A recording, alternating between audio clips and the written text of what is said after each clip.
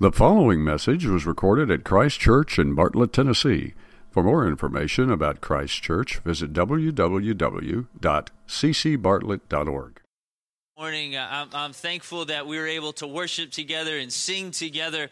And in fact, we're starting a new series today called Messy Church. And it gives us this picture of togetherness. We are one. We are together as a church. But there's a reality there that we need to talk about. We're going to use the book of Ephesians together over the next 5 weeks to help us kind of wrap our heads around this picture. And so I want to start today by asking you a question. Anybody in here, are you a good host? Do you like to host things at your home?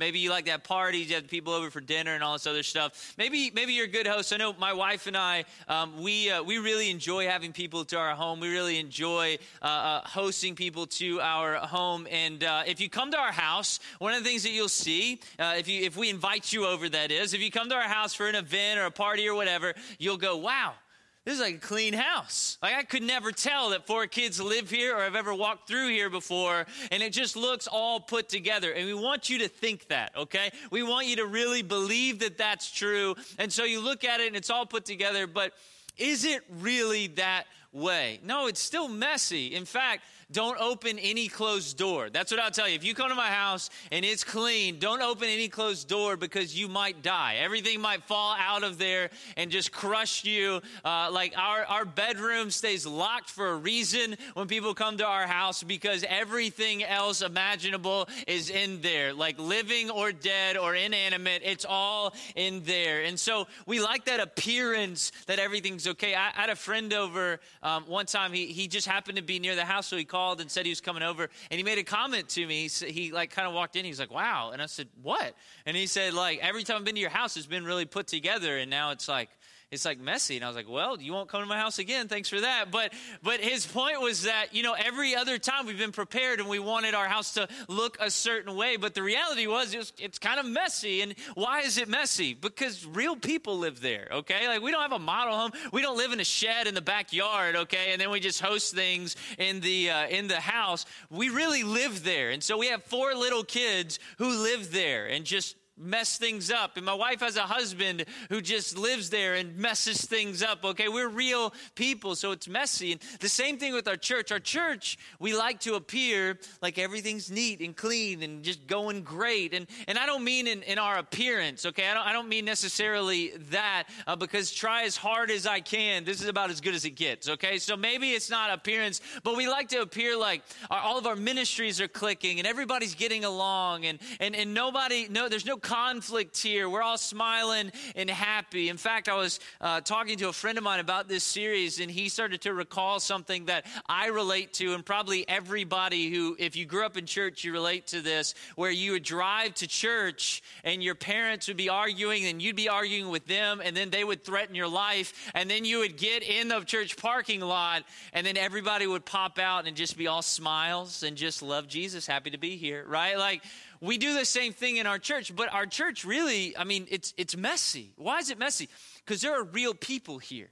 We have real people with their real quirks and their real hang-ups and their real idiosyncrasies, and they're all the things that make us are here. They're really here. And so our church can be messy because people aren't perfect. It doesn't matter how much we try to put that out there, that we got it all going on, that everything is fine. We aren't perfect. I had a roommate in college who, one of the things that, if you were to meet him, one of the things that you would say is he has beautiful teeth. Do you know anybody like that? Like you don't just say, like, they have a beautiful smile. You're like, I would write a song about his teeth if I could. They're perfect, right? They're just absolutely perfect. And he's just, if you are talking about him and someone goes, who? And you go, perfect teeth. They're like, oh yeah, I know exactly who you're talking about. Like, that's him. And so actually this week I called him. I said, hey, I want to talk about your perfect teeth in church, but I have to know, have you ever had a cavity?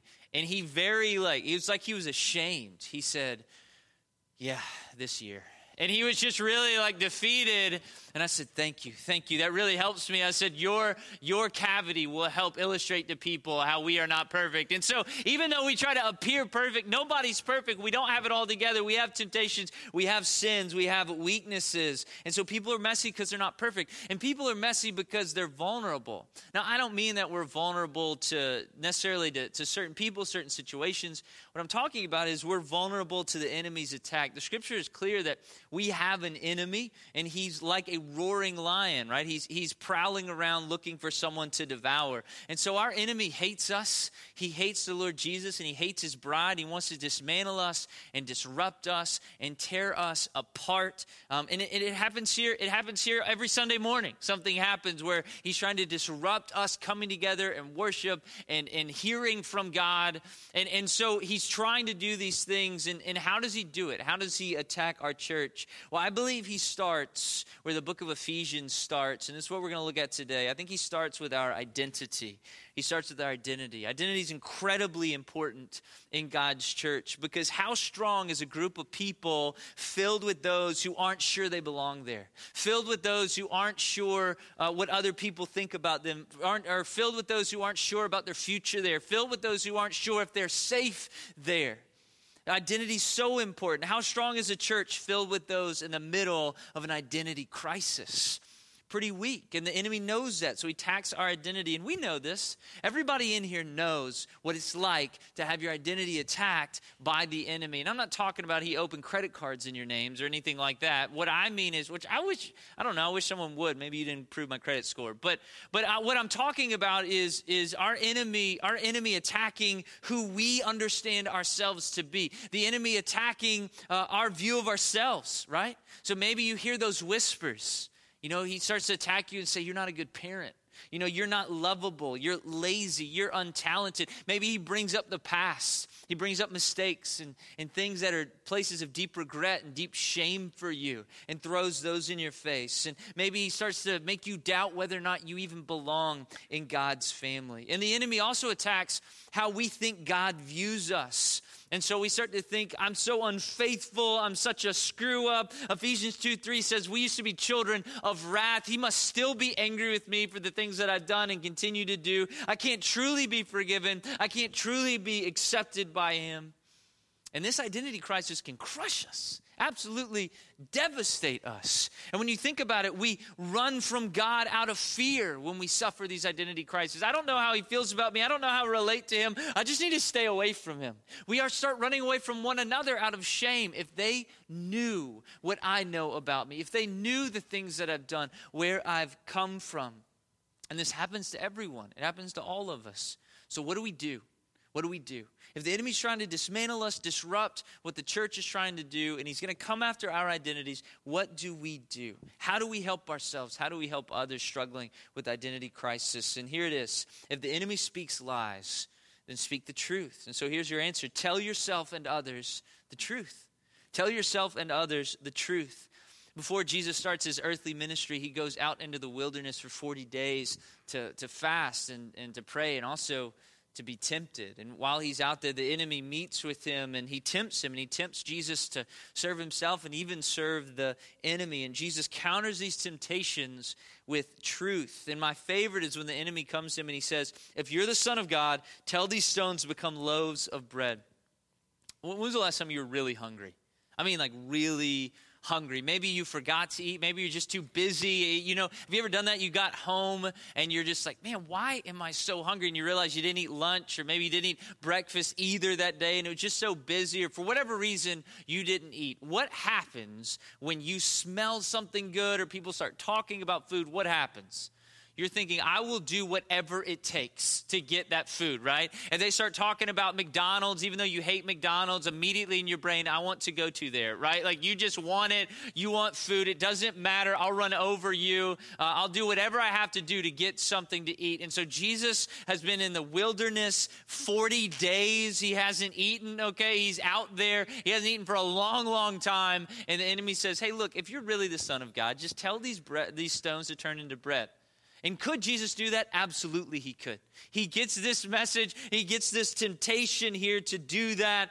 And Jesus' body wants that bread probably more than any of us have ever wanted anything before. But how does Jesus combat this temptation to serve himself with this miracle? He combats it with the truth.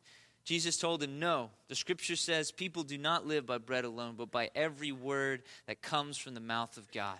Regardless of how Jesus feels in that moment, regardless of how convincing the enemy's argument might have been to him in that moment, Jesus speaks the truth. He tells himself the truth. And we will all face identity crises. We will all face times where the enemy comes at us and he attacks our very understanding of ourselves. And our feelings will tell us what he's saying is true. Our feelings will betray us. Maybe our memories will betray us. All these different things, all these different thoughts in our minds will betray us. But we combat that the same way Jesus did, which is we speak the truth. So what's the truth? What in the world is the truth about who you and I are in Jesus? If you have a Bible, turn to Ephesians 1. Turn to Ephesians 1. We're going to be there, Ephesians 1 through 2:10 is where we're going to be today. And I hope that the Lord's going to use these words here in Ephesians to renew some people. I hope he's going to use these words to help some people understand who they are in him today. So who are we in Jesus? Let's find that out today. First, we are redeemed. We are redeemed. Look there in verse 7 of Ephesians 1.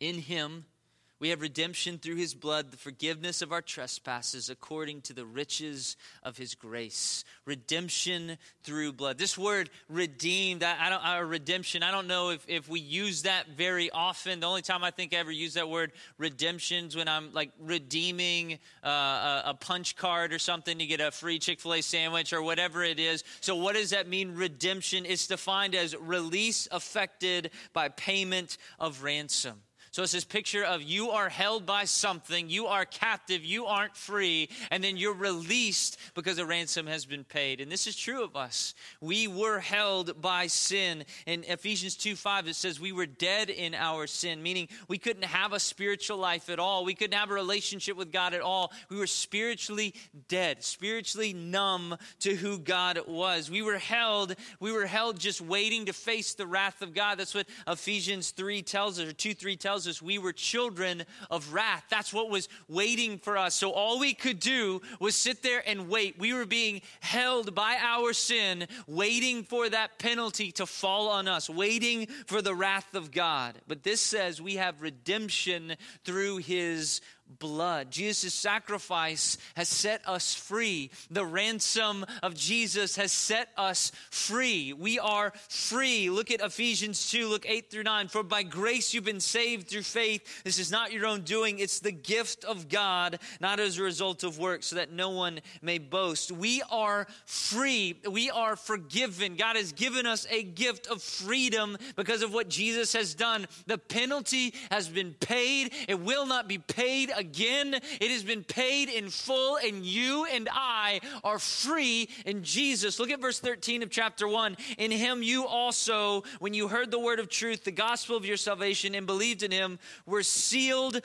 with the promised Holy Spirit, who's the guarantee of our inheritance until we acquire possession of it to the praise of his glory. We are redeemed. We are sealed by the Holy Spirit. There is no going back. We are redeemed. There's this podcast that I like to listen to called Wrongful Conviction, and it's put on by this organization, this nonprofit organization that tries to overturn wrongful convictions. And so the podcast is just stories of people who served time in prison when they were actually innocent.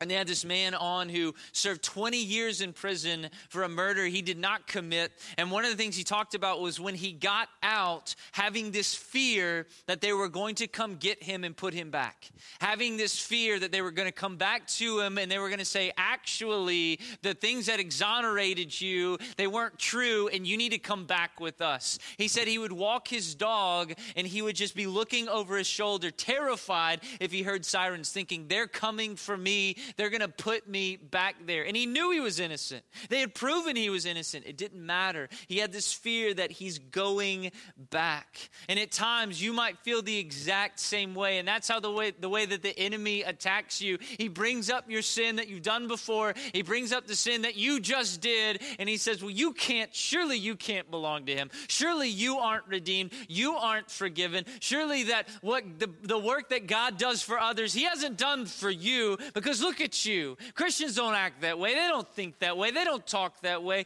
They don't take care of themselves in that way.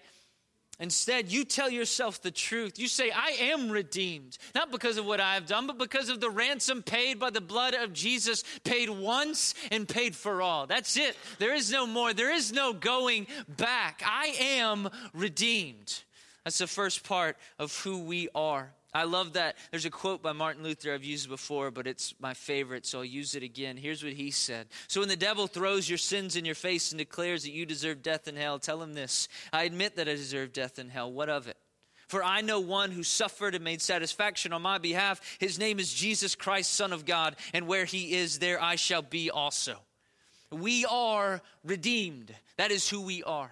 When the enemy whispers in your ear and says, no, you are not. When the enemy whispers in your ear and he says, you are not worthy of it. There is no way that a real Christian, a real follower of Jesus would act that way, talk that way, do those things. You tell yourself the truth. I am redeemed. Not because of what I've done. It's a gift of God. It's because of the blood of Jesus. I am redeemed.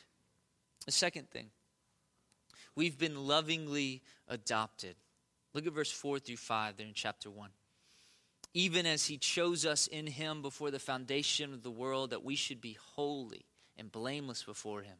In love, he predestined us for adoption to himself as sons through Jesus Christ, according to the purpose of his will. I love this picture of adoption, and adoption in our day and age might be a tad bit different than the first century. If you look at a first century adoption like Caesar Augustus, who adopted his grandnephew Octavius, it wasn't because he didn't have children. He did have children. It wasn't because his children didn't have a good relationship with him or whatever.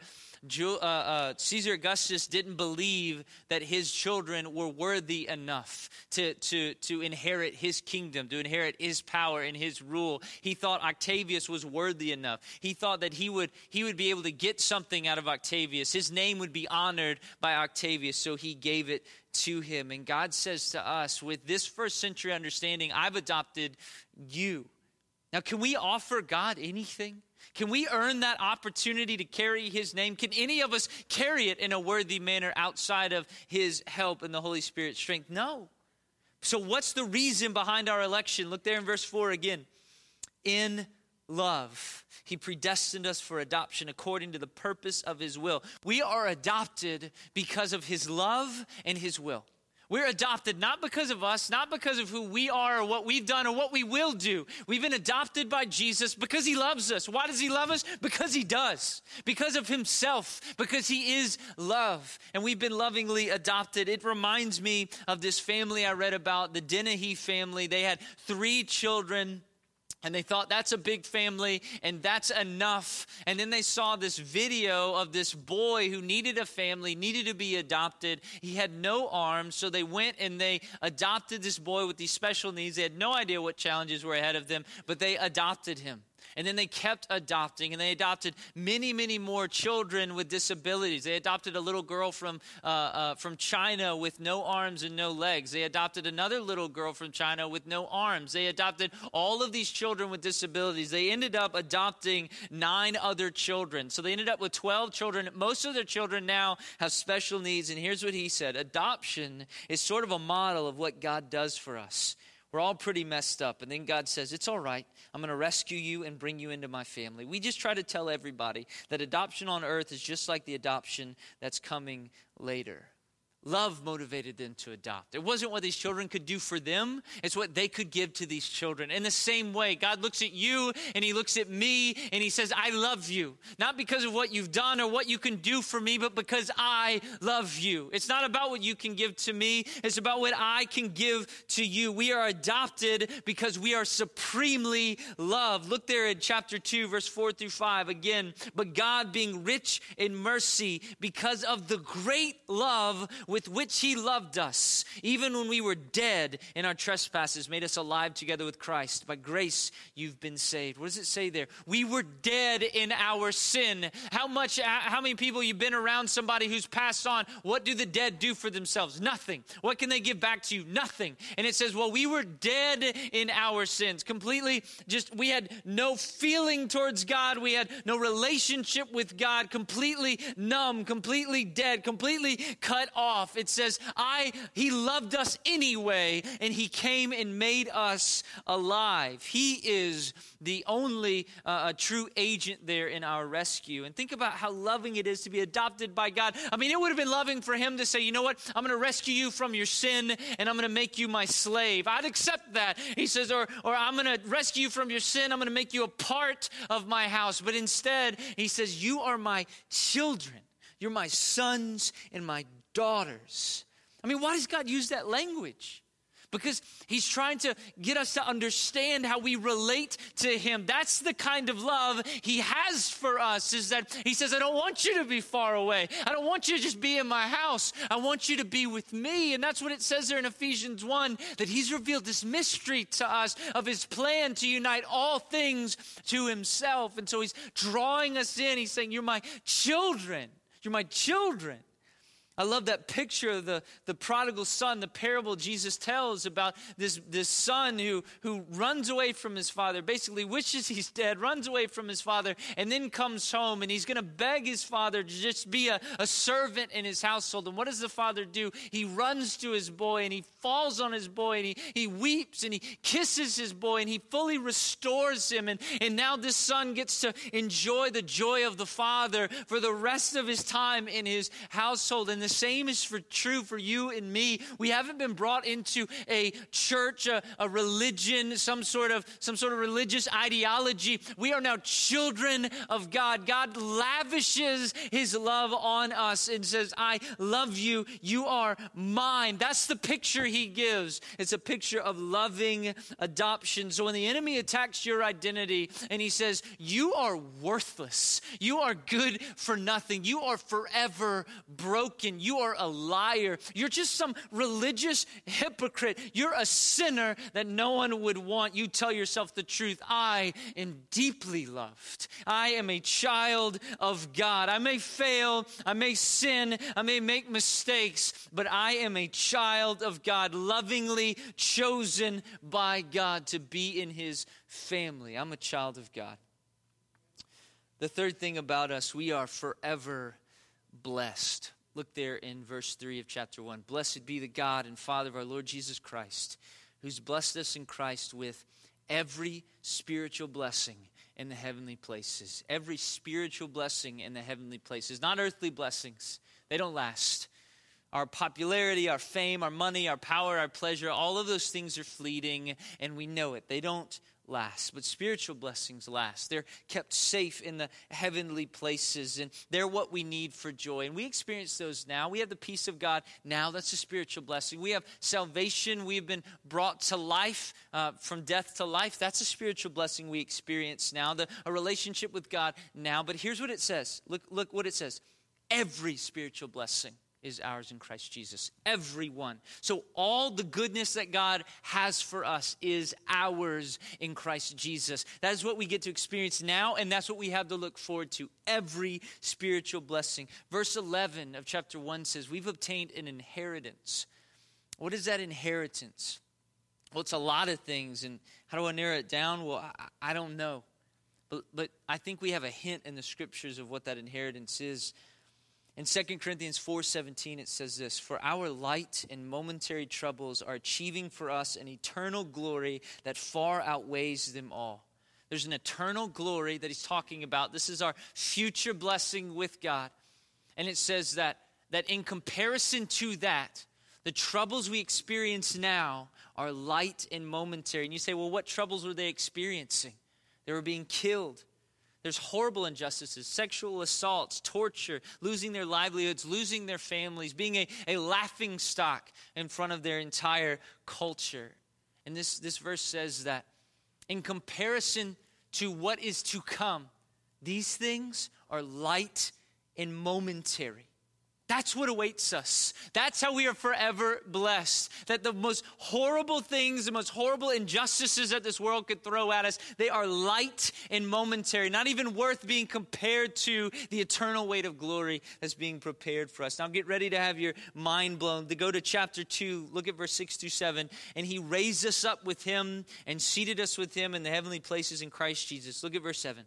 So that in the coming ages he might show us the immeasurable riches of his grace and kindness toward us in Christ Jesus. The kindness of God right now is all over us. I mean, when you think about it, think about what you have in this life. That's the kindness of God. We doubt him, and yet he still continues to provide. We speak against him, and yet he still provides air in our lungs.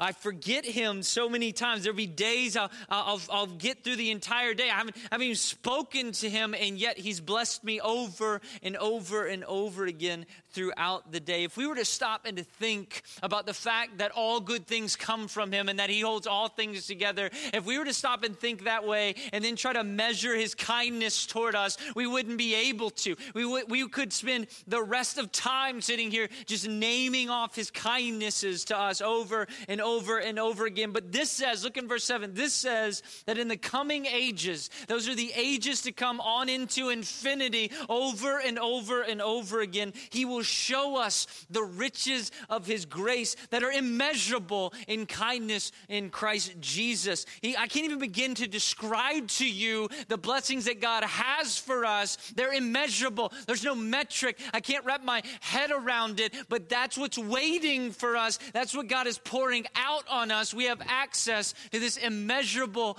kindness and grace in Christ Jesus. And you know what? You know what the enemy's going to say to you?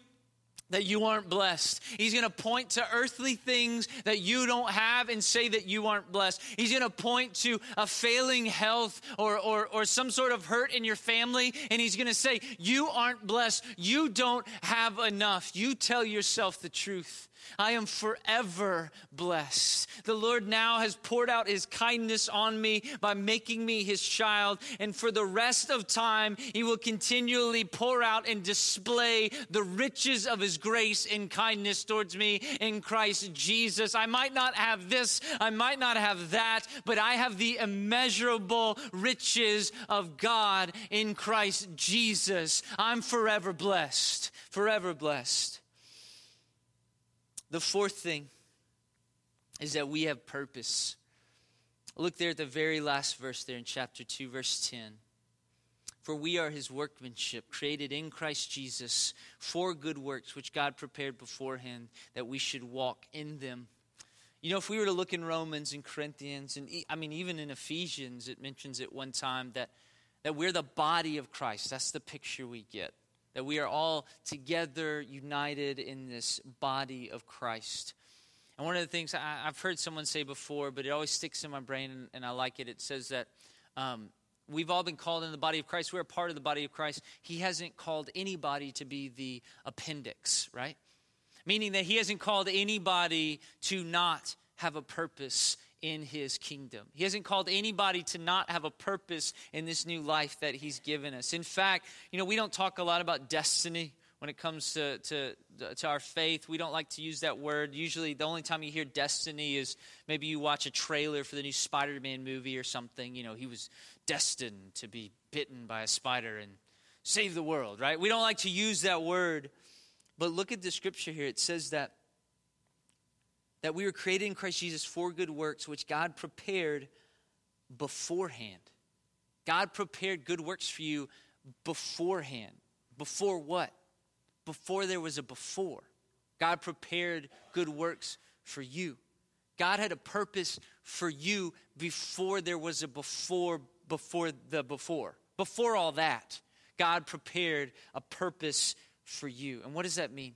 This means that God has made you and called you to do good works that he's designed for you to do. So the enemy's going to try to stop us. He doesn't want us to work on the behalf of the kingdom. He doesn't want us to work to spread God's message. So what's he going to do? He's going to whisper to us and say, you aren't talented enough. You don't have enough training. You haven't been a believer long enough. You've actually messed up way too much for anyone to take you seriously in your family or at work or whatever. You just need to keep your mouth shut. Or you know what? You've done your time. You've worked hard. It's time for you to relax. You don't have enough experience. You're too young. You're too this, you're too that. You tell yourself the truth. As long as there's breath in my lungs, there are good works that he's prepared for me to do. And that's true for all of us. He's placed you in your family to do good works. He's placed you in your workplace to do good works. He's placed you in your sphere of influence. He's placed you in your neighborhood. He's given you the friends he's given you. He's given you the enemies he's given you for good works. He's brought you to this season of your life for good works. For we are his workmanship created in Christ Jesus for good works, which God prepared beforehand that we should walk in them. There's a lady in our church who I love dearly. She's in her 90s, so she's just now getting started. But she's in her 90s, and she says that every day she goes to bed, and then when she wakes up, she says, okay, Lord, I'm still here. What do you want me to do? That's her attitude. Okay, Lord, I'm still here. What do you want me to do? Where does that come from? It comes from the fact that she doesn't have an identity crisis. She knows who she is. She knows that she's been created to have a purpose in Christ Jesus. If there's breath in her lungs, then she's here for his purposes. There's work for her to do. So when the enemy attacks your identity, tell yourself the truth. Oh, me? Yeah, I'm redeemed once and for all. Oh, me? I've been lovingly adopted. I'm a child of God. Me? I'm forever blessed with immeasurable riches of his grace. Me? I have a purpose. I've been designed for good works. I heard a story this week that I really liked. I'd like to close with this. Does anybody know who Justin Welby is? He's currently the Archbishop of Canterbury, and there were rumors recently, just the past few years, circling about his father, about whether his father, Gavin Welby, was really his father or not. And he was very close to his father. He lived with his father after his parents divorced. And so he's very close to his father. But his father has since then passed away. And so these rumors are circulating. So he finally agreed, I'll get a DNA test. We'll get this settled once and for all. And turns out his father was not his father. His mother and his father hadn't told him the truth. And now they were gone. Can you imagine that? This person that, he went and lived with him like this was my dad. This is all that I know. And then to find out he's not really your father. He's not really where you come from. The decisions you thought your parents made, they didn't make. There were other decisions made. You come from a different place. Not only that, but now they're gone. You can't even talk to them. You can't even have a conversation about it. And then he finds out he has a stepsister somewhere that he doesn't know. He has a family out there that he doesn't know. Do you know what his response was? Here's what he said in an interview after he got the results. There is no existential crisis and no resentment against anyone. My identity is founded in who I am in Christ.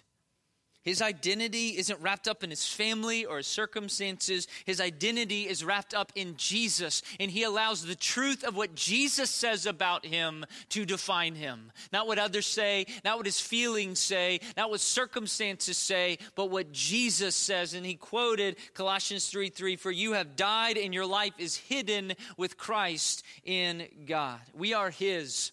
It doesn't matter how I feel or what the enemy says, I am redeemed. It doesn't matter how I feel or what others say. You are a child of God. It doesn't matter how you feel or what others have or what you don't have. You are forever blessed in Christ Jesus. It doesn't matter how you feel or what others say. You have a purpose in Christ. That's who we are, and nothing will change that. Let me pray for us. Lord Jesus, I thank you for our time here together. I thank you for the opportunity to open your word and to celebrate who we are in you. Lord, I know that everyone here has experienced this identity crisis. We've all been attacked from the enemy.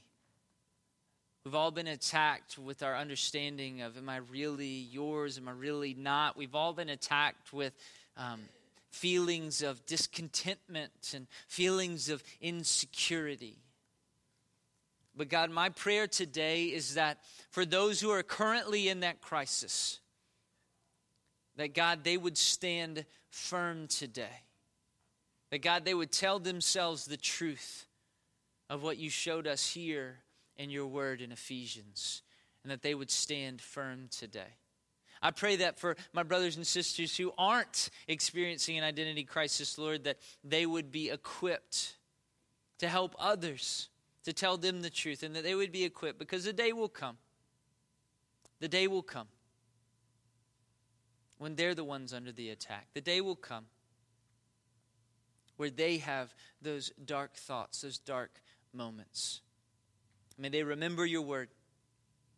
May they combat the lies of the enemy with the truth of your word. May they combat the lies of their feelings with the truth of your word. May they combat the lies of their circumstances with the truth of your word.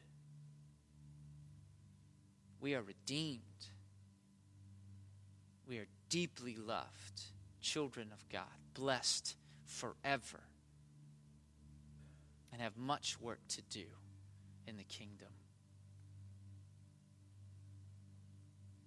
God, just solidify that identity for us this morning.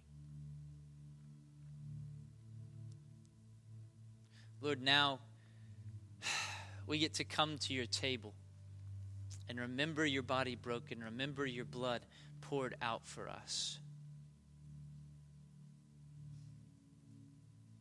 God, it's appropriate. We're talking about identity this morning. Because without your body broken, without your blood poured out, we don't have the identity we talked about. We have wrath. We have death. But you came. Our rescuer came.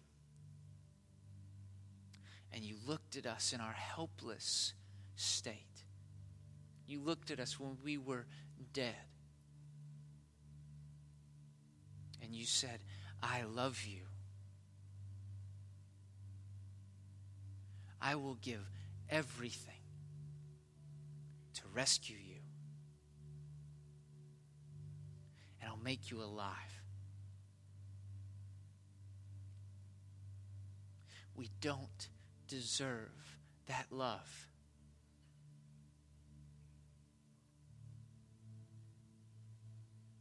I know your word gives us the word grace, but it seems too small at times when we think about what you've done for us.